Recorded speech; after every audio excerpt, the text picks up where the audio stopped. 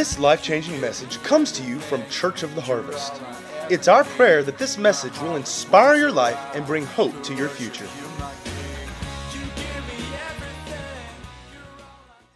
All right.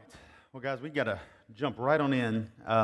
Everybody can follow along on your notes. You should have gotten a note sheet inside of your service guide, and you can also follow along on the YouVersion Bible app. But we're going to start a new series today. It's probably going to be about 4 weeks. And this is something that's probably, it's going to tie well into the last series on Trusting Father. It's also going to tie into not the last series I did, the one before on My Life, My Responsibility. How many of you were a part of that? Remember that series? So today we're going to talk on the topic called Do Hard Things.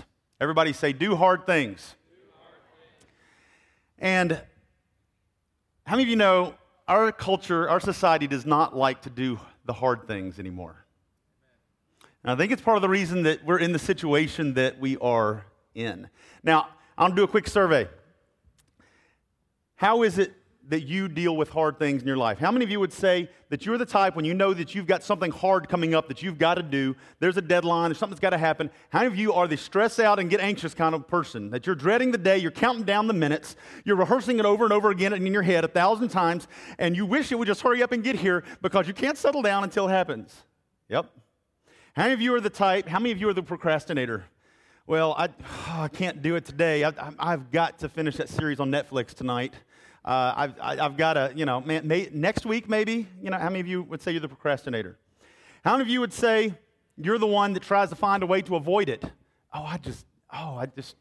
You're tiptoeing around and going, well, maybe if I can get this person to do this or this person to say this, maybe I can just avoid that this is even an issue, and maybe it will just go away on its own. How many of you have ever done that before? Okay.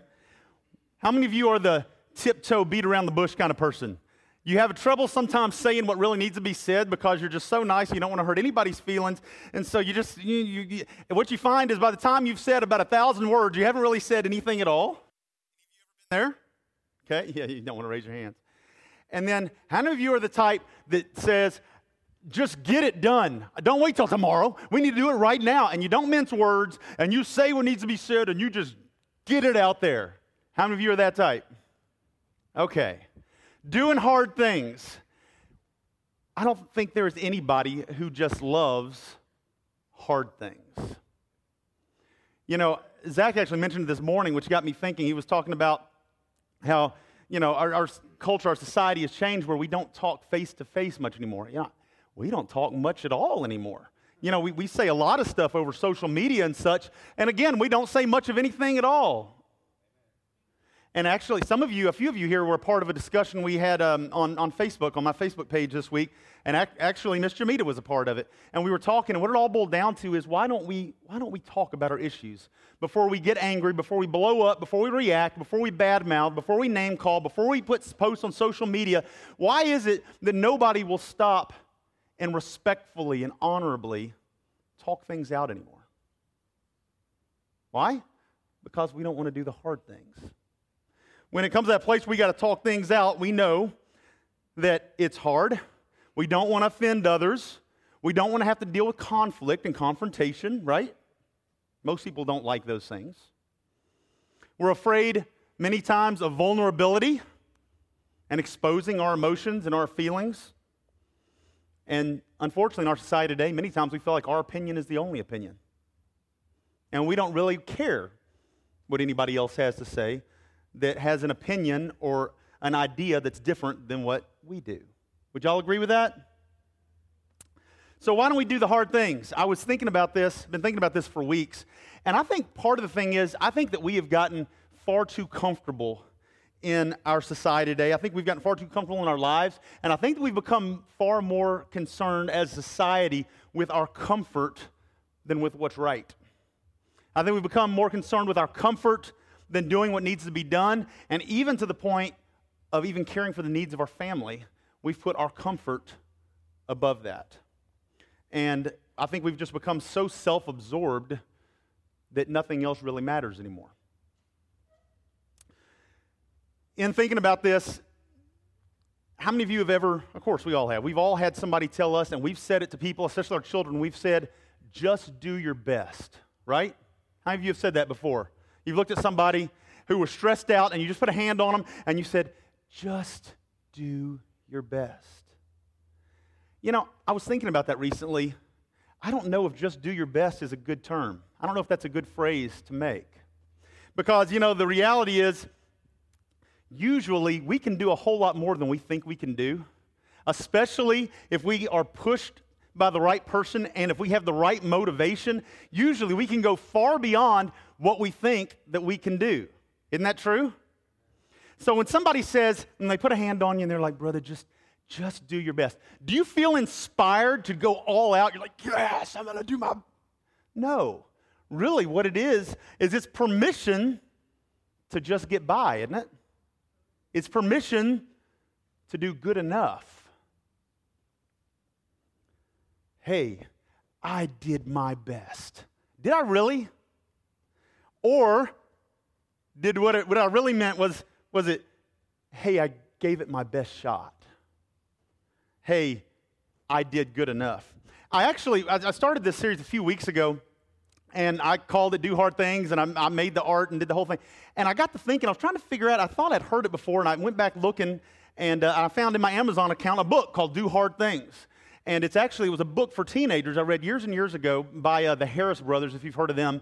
And it was about inspiring young people to do the hard things in life.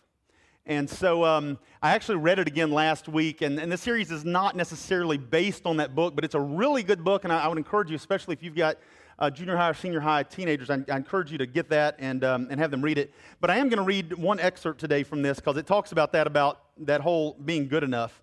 They said, it's easy to be content with less than our best, especially when our half-hearted efforts seem to satisfy everyone around us. And being good enough can turn into a special hazard because those who could do a whole lot better or tackle a much bigger challenge seldom do so when they're already good enough by everyone else's standards.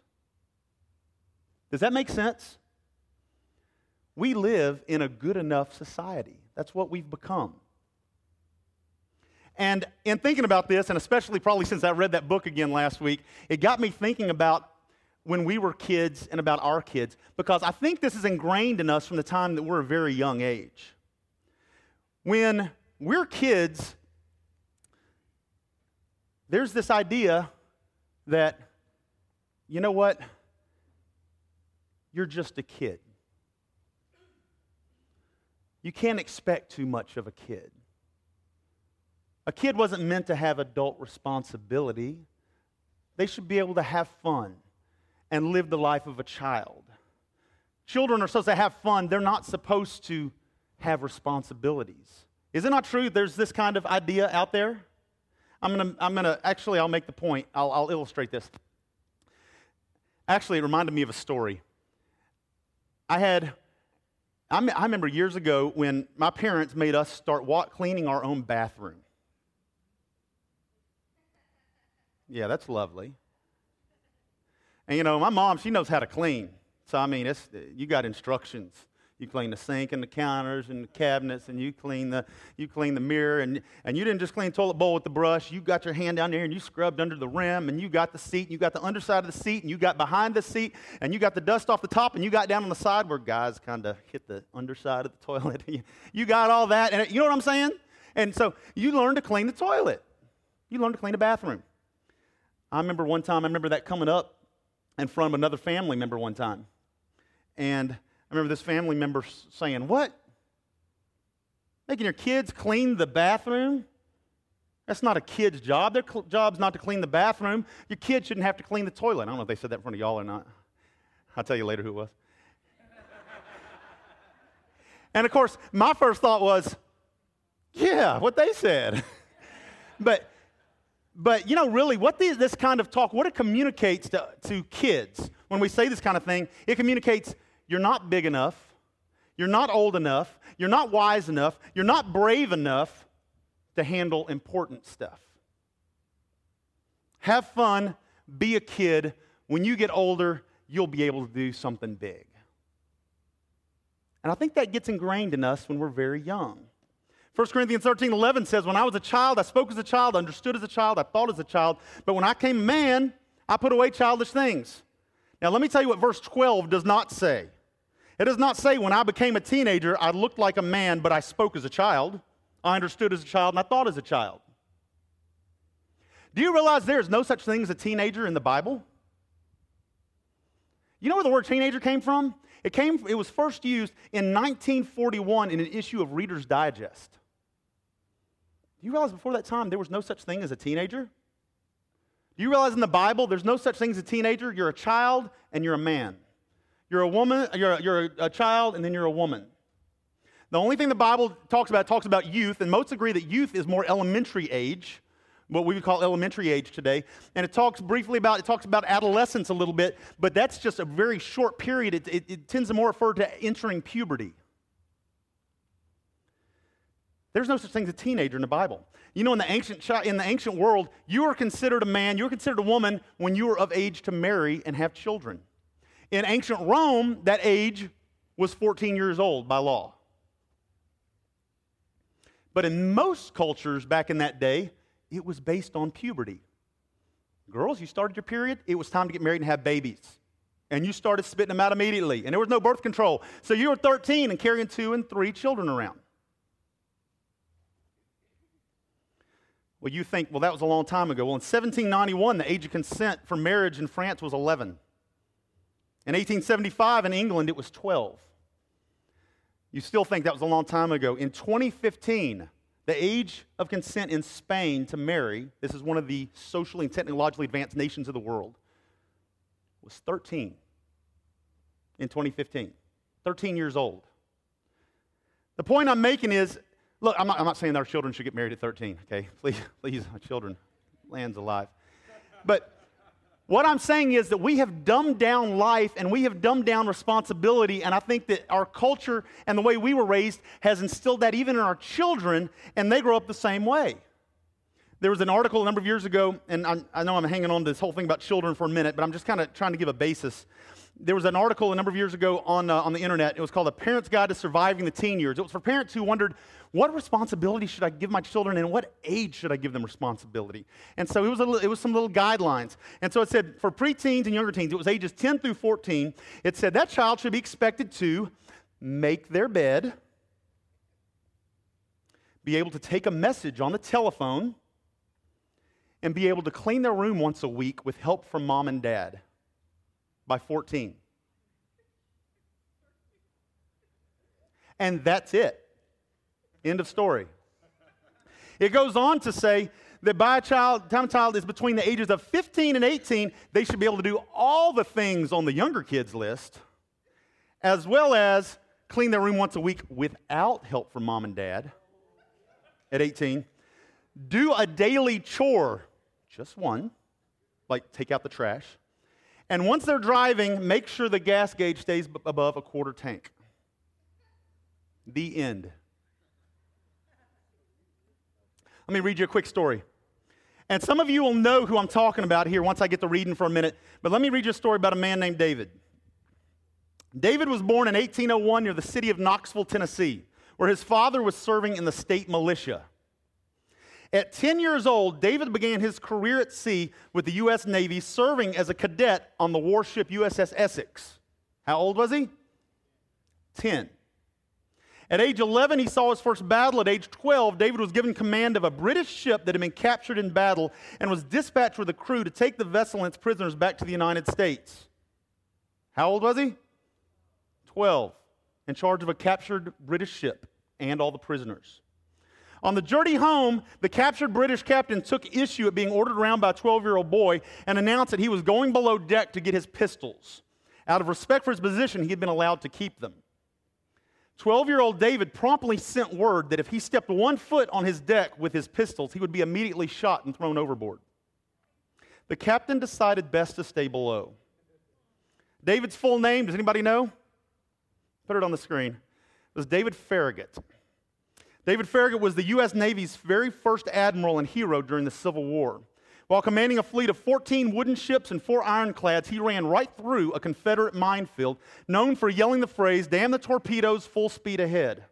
His courage in the face of heavy enemy fire at the Battle of Mobile Bay won him lasting fame, but it was far from his first act of bravery. He had been preparing for this moment ever since his childhood as a 10-year-old cadet aboard the USS Essex. Have we not dumbed things down just a little bit? As youth pastors, we used to be surprised. We would do youth trips, and you ever tried to get 3 or 4 van loads of teenagers in and out of a fast food restaurant? Lord Jesus. So we got, my wife, she got it down to an art. It was like we get them lined up, and you try not to tick off everybody in the restaurant. And you get them all lined up in one line, and have your money ready, know what you want, be ready to order immediately. And we get them lined up, we'd be at the register, and we'd just be filing them through one after one. And it amazed me how many 14, 15, and 16-year-olds couldn't order their food at a fast food restaurant. They would walk up, they'd get up to the counter, and they'd turn and look at us and go, "I want a number 2 with a Coke." And you'd be like, "Tell the lady, she's taking the order." And you're like, and we got to where we made a point of it. We'd say, "She's right here. She's ready to take your order. Turn to her and place your order." And they would just, and it just blew our minds. And it just got me thinking, how in the world can we expect our young people to do hard things if they can't order their food at 16 years old from somebody who's there to take their order?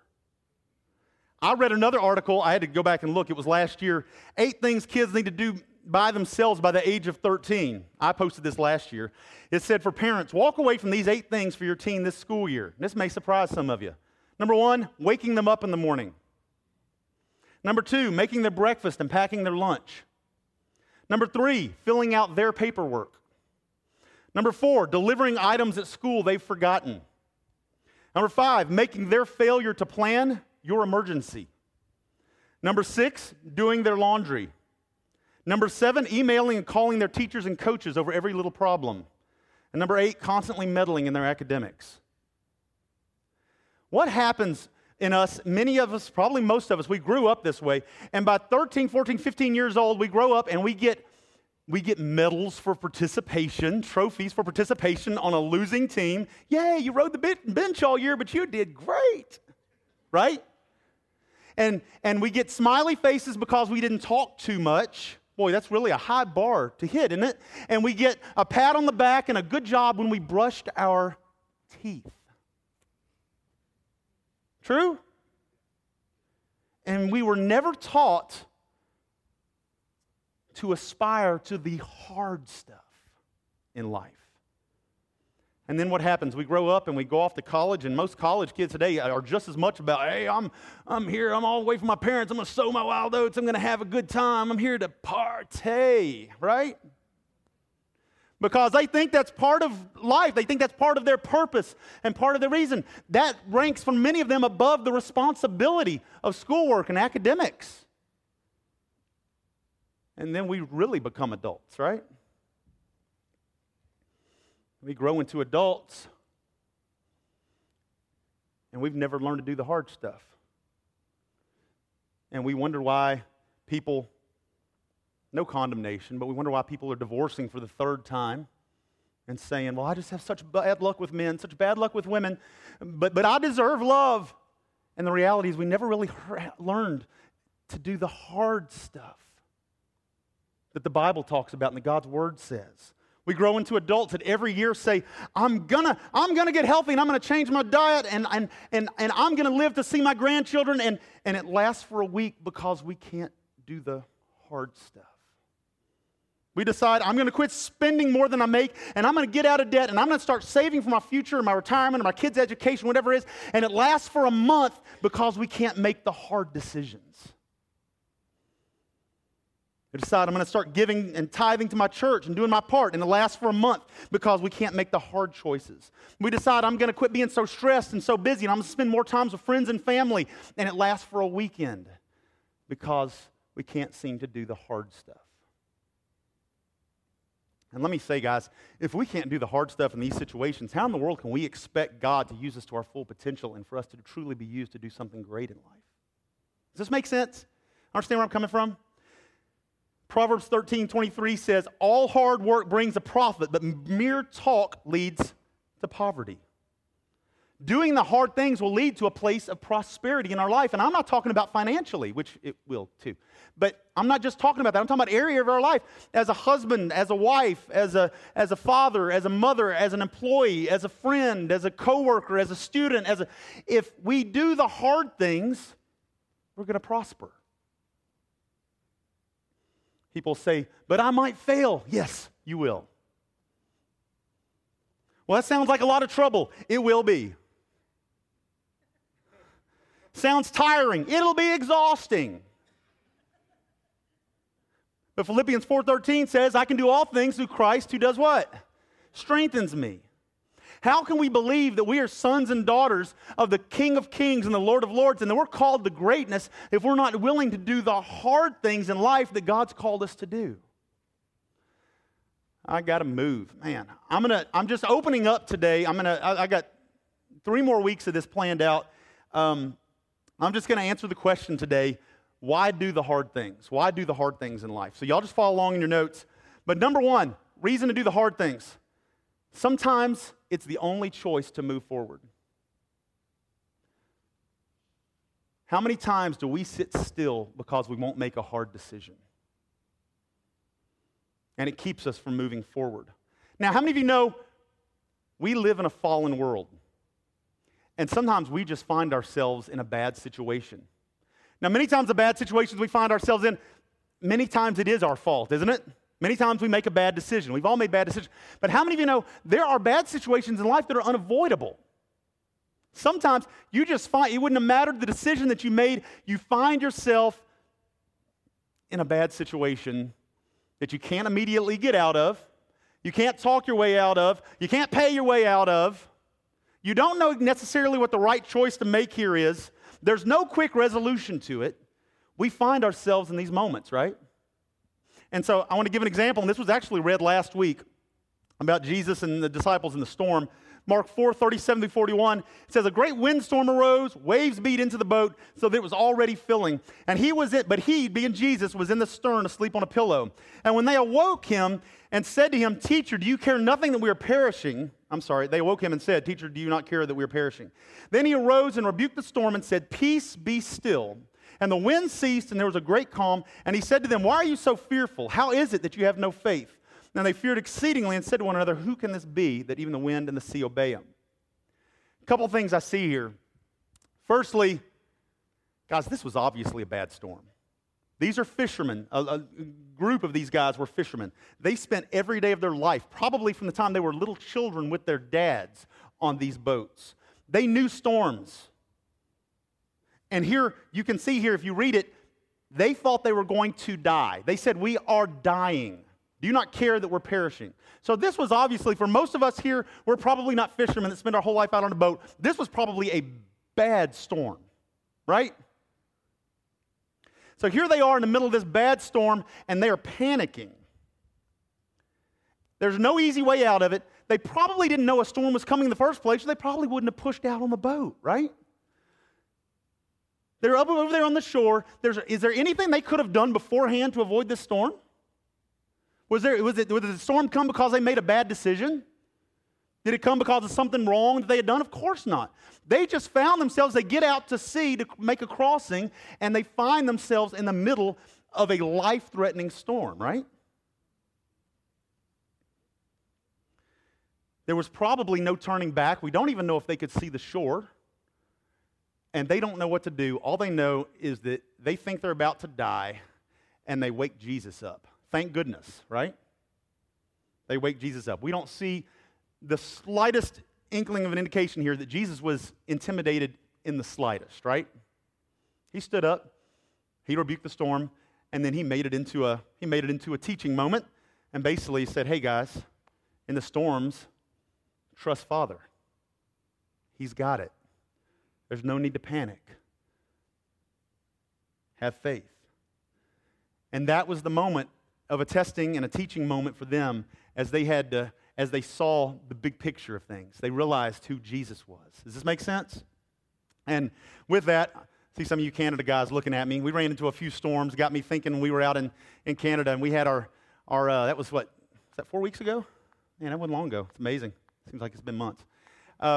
that we were out there, and we had run into storms the second day, but the third day we had to make a decision. We were on an island, and we had to make a decision where we were going to go. And if we didn't leave this island this day, we were basically going to have to stay here. We couldn't go make the same loop and make it back in time before the end of the trip. So we had to make a decision. Are we staying here or are we moving on? And that was a cold day, wasn't it? It reached down to about 40 degrees that night. It was chilly, and it was drizzling, and the wind was ferocious. And when you're out on kayaks and canoes, that's not a lot of fun.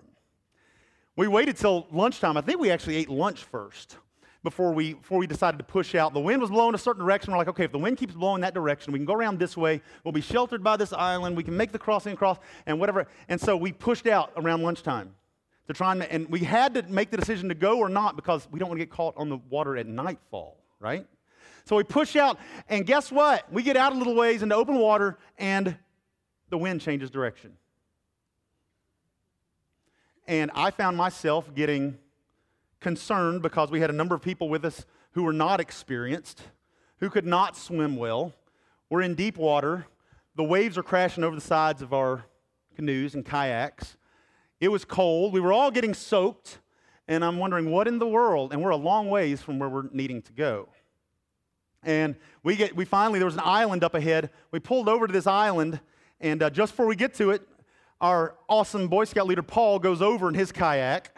I'm going, oh, no. And I heard a few voices spoke up and said, if Paul can't do this, I don't need to be doing it either. And I was like, oh, Lord. And we get to this island, and we're on it. And, guys, I'm thinking maybe we can just stay on this island. But you know what the problem with the island was? It was all rock. It was rock and trees. There was nowhere to pitch a tent. There was nowhere to put a fire. We could barely get shelter from the wind. There was nowhere to put our canoes and kayaks. We had to pull them up on rocks. I'm talking big boulders. It was a mess.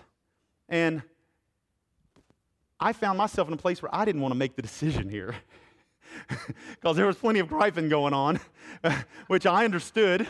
And I found myself asking everybody's opinions. What should we do? What do you think we ought to do? How do you feel? And I was so concerned that what everybody thought. And how long did we hunker down there? Was it an hour? And I remember I couldn't decide what in the world to do, and I didn't want to make the decision, frankly, because I didn't want to be a bad one.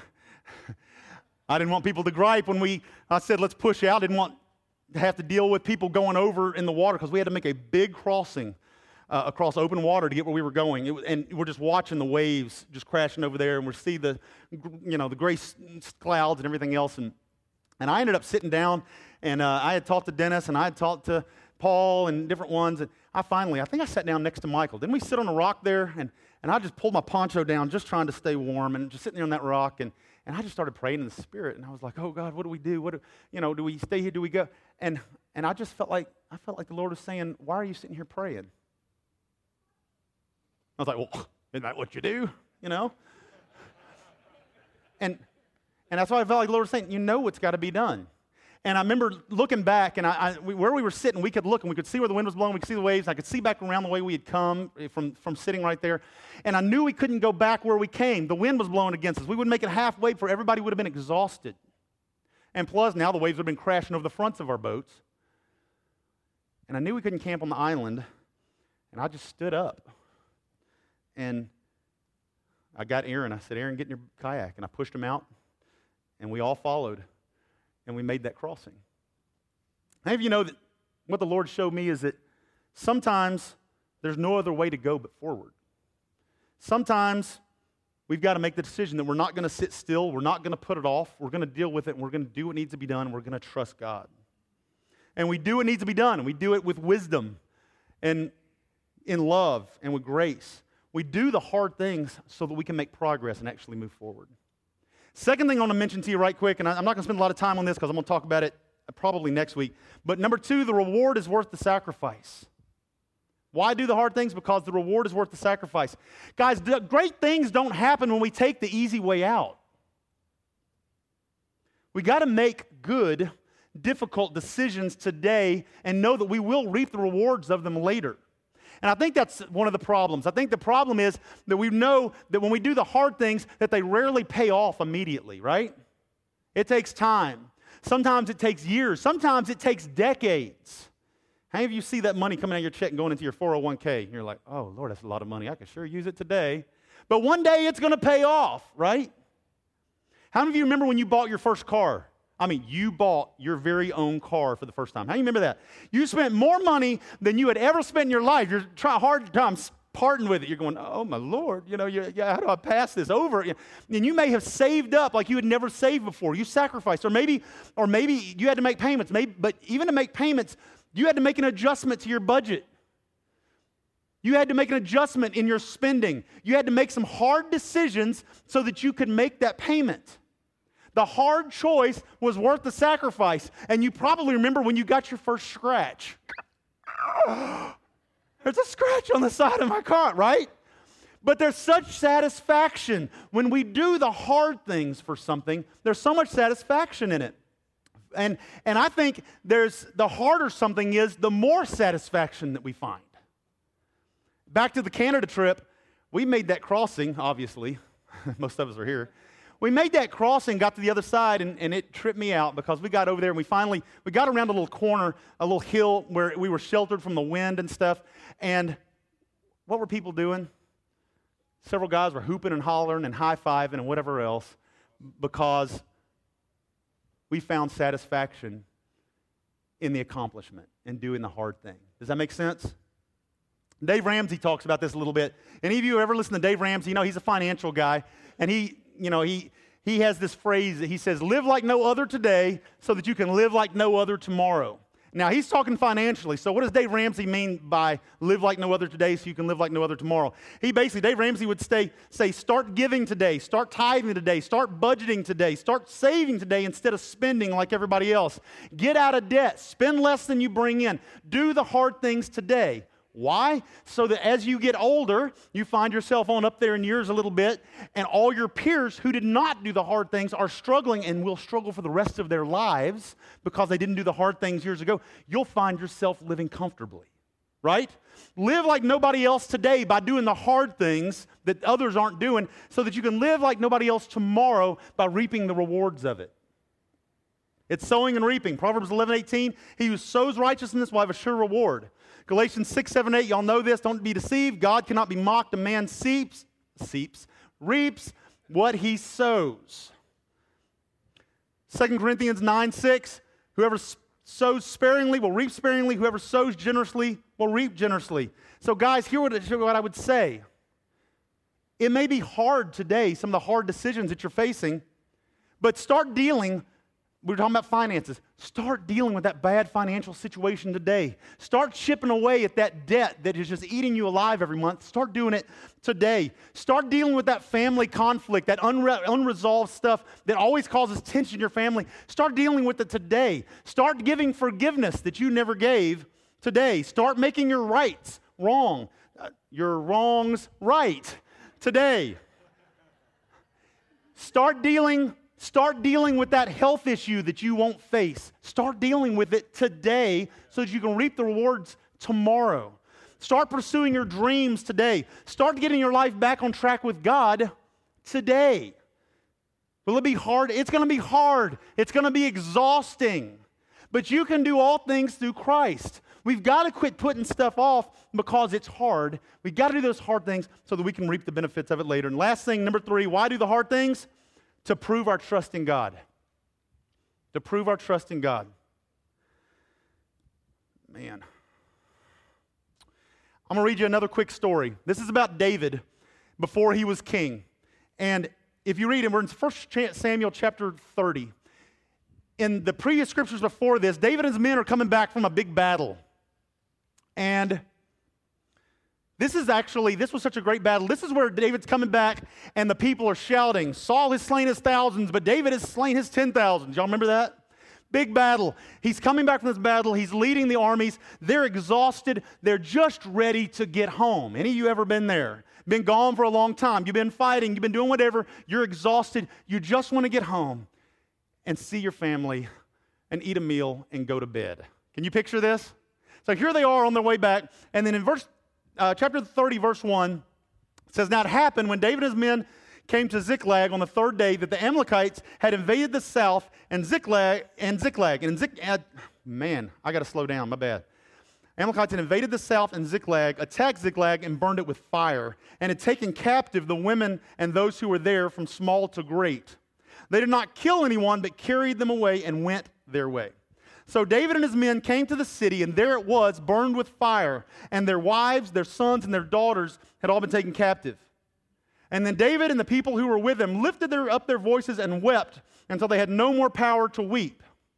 And David's two wives, Ahinoam, whatever, the Jezreelitess, and Abigail, the widow of Nabal, the Carmelite, had been taken captive. Can you imagine this? Won this great battle, this great victory. They're ready to be home. They get there, and the city has been burned down with fire. Their wives and children are gone. In verse 6, now David was greatly distressed, for the people spoke of stoning him. Why? Well, he was the one who led them off into battle, left the city unprotected, right? Because the soul of all the people were grieved, every man for his sons and his daughters. But David strengthened himself in the Lord. Then the Lord said to Abiathar the priest, Amalek's son, please bring the ephod here to me. That's a priestly garment. And he brought the ephod to David. So David inquired of the Lord, saying, shall I pursue this troop? Shall I overtake them? And the Lord answered, pursue, for you will surely overtake them without fail and recover all. Now, how many know this was tough? His guys are exhausted and worn out. They don't know how big this army is that they're going after that has all their stuff. I talk about some grumbling. You talk about people who already have wept till they had no more to weep. But the Lord said, pursue. So, in verse 9, so David went, he and the 600 men who were with him, and came to Brook Besor, where those who stayed were left behind. But David pursued, he and 400 men, for 200 men stayed behind who were so weary they couldn't cross the brook of Besor. And if you jump down to verse 17, then David attacked them from twilight until evening of the next day. 24 hours they battled. Not a man of them escaped except for 400 young men who rode on camels and fled. So David recovered all the Amalekites had carried away, and David rescued his two wives, and nothing of theirs was lacking, either small or great, sons or daughters, spoil or anything which had been taken from them. David recovered all. Then David took all the flocks and herds they had driven before those other livestock. The Amalekite army had come through and already had spoil. David took all that too and said, this is David's spoil. Wowzers. Couple of things in closing here. Guys, things were bad. You can imagine David didn't know what to do, but we see the key to it in verse 6. It says, David strengthened himself in the Lord. In the middle of a bad situation where he didn't think he could press on any further, he didn't know what the right answer was, he didn't know if they could win, he sought after the Lord. And he prayed, and the Lord spoke to him and told him what to do. He trusted the Lord at his word. He rallied his men together, and they took off into battle and didn't lose one thing. As a matter of fact, went back with more than they lost. I think that, unfortunately, when we get comfortable and settle in life, especially as Americans, we find that there's no real reason to trust God anymore. I think that many times that and look, I am so guilty of this. How many of you are the kind of person you like everything in just the right order so that you aren't taken by surprise and everything goes a certain way? I am totally like that. How many of you know that a lot of times it doesn't work out the way you want? And really what we're doing, and look, there's always balance. It's great to use wisdom and to plan. However, what we're really trying to do is control and manipulate our environment and the circumstances so that nothing uncomfortable happens. It can go to that extreme. Does that make sense? Sometimes we get so used to the 9-to-5 grind, getting home, eating dinner, watching TV and going to bed, and then getting up and starting over again, that becomes our entire life. And then we wonder, why in the world we're going through a midlife crisis? Why in the world do I feel so unappreciated? Why in the world do I even exist? Because we've settled for so much less than greatness in our lives. We're not doing anything of significance. We're not going beyond what's expected in life. Let me say this. We were born with a desire for significance. We were born to do something significant. You are called for more than to live a mediocre life.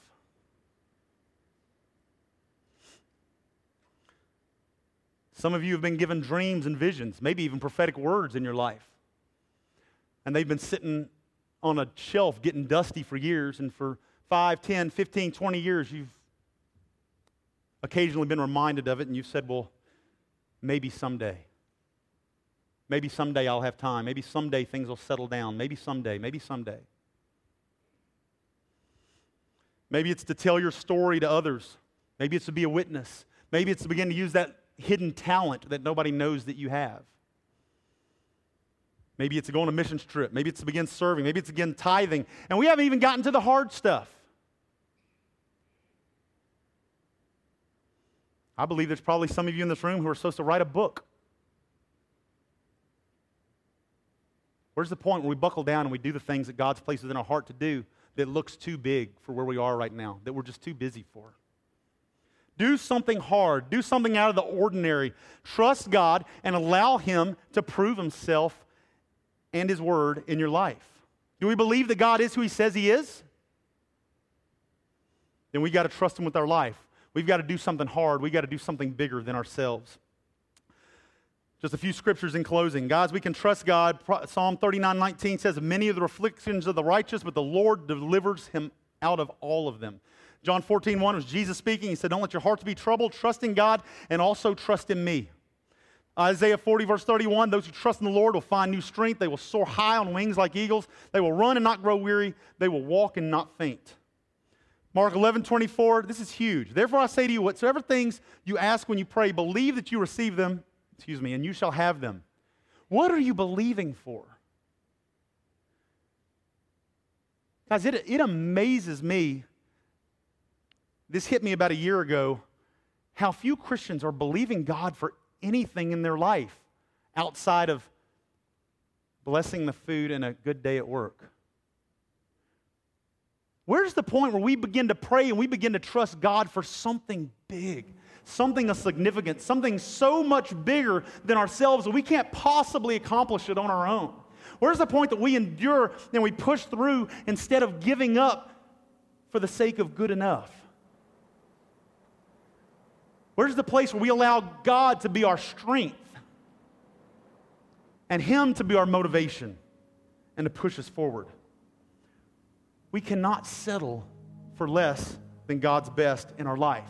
We can't let fear or pride or laziness hold us back. We need to know who we are in Christ, and we need to stop putting off and begin doing the hard things in life. There are hard decisions, I think, that all of us know that we need to make. What's that hard decision? What is it that's holding you back? For some of you, it may be a relationship. It may be a friend. It may be a family member. And look, this is hard. But sometimes it's the only way to move forward. Sometimes you need to break off a relationship. Sometimes you've got to step away, at least for a period of time. But you're afraid of doing so because they've been a friend of mine for so long. But they're family. I've got to, you know what I'm saying? And they're holding you back. They're tearing you down. It's always drama. It's always something. Nothing's ever good enough. They're always speaking negative. And it's just tearing your family apart. Where's the point that we step back?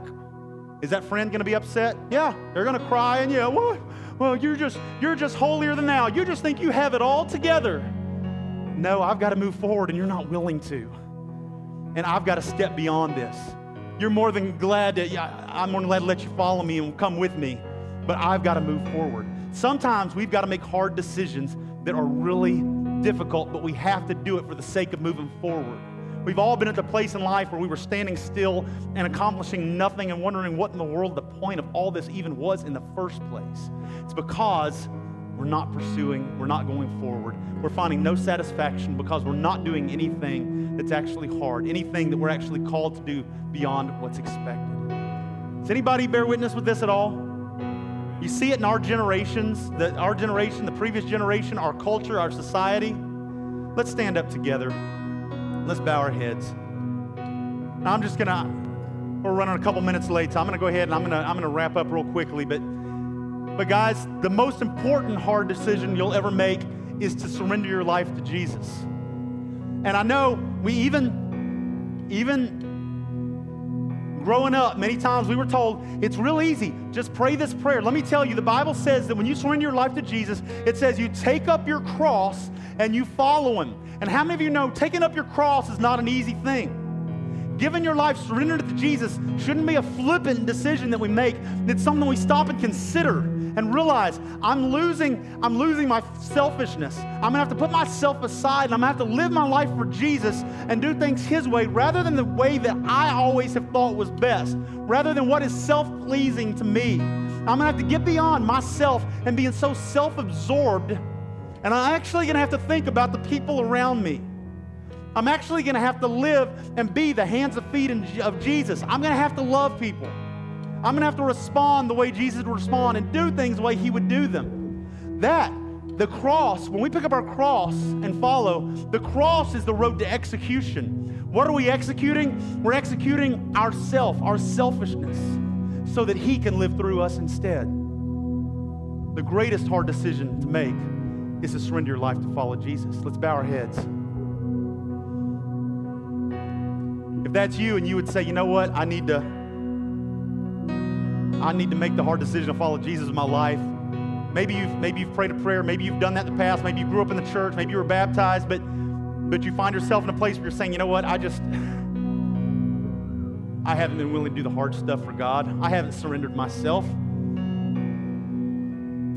I'm struggling with my own selfishness and doing things my own way. He's not really Lord right now of my life. I'm really Lord of my life, and I need to make things right. I need to surrender again. I need to come back to Him. If that's you and you would say that you need to give your life to Jesus, you want to surrender right now, or that you need to re-surrender, you need to rededicate your life to Him, with every head bowed, just lift your hand and let me see right quick. Is there anybody that would say, I need to surrender my life to Jesus today? I need to rededicate my life to Jesus. Anybody else? Awesome. Anybody else? All right, we're going to pray together. And the Bible says you pray this, it's a matter of your heart. If you mean this when you say it, and you confess with your mouth that Jesus is Lord, that you choose to believe in who He is, that He is who He says He is, that you will be transformed, that your spirit comes alive, you are reborn, you become a new creation, and all things become new. And now you'll have the Creator of the universe walking with you, giving you peace and joy in the midst of the storms. All things become new. We're going to pray this together. If that's you, just mean it with all your heart. Let's all say, Dear God, I thank You so much for sending Jesus. I know that I am lost without Him. So today, Jesus, I surrender my life to You. I give You everything, my dreams, my desires, even my logic, my way of thinking. I surrender it all to You. I lay my life down. I pick up my cross and I follow You. Jesus, I confess that You are now Lord of my life. Forgive me of my sin. Forgive me of my failing. Take my sin. Take my shame. I'll follow You all the days of my life. Holy Spirit, fill me, empower me to be everything You've called me to be. In Jesus' name, amen.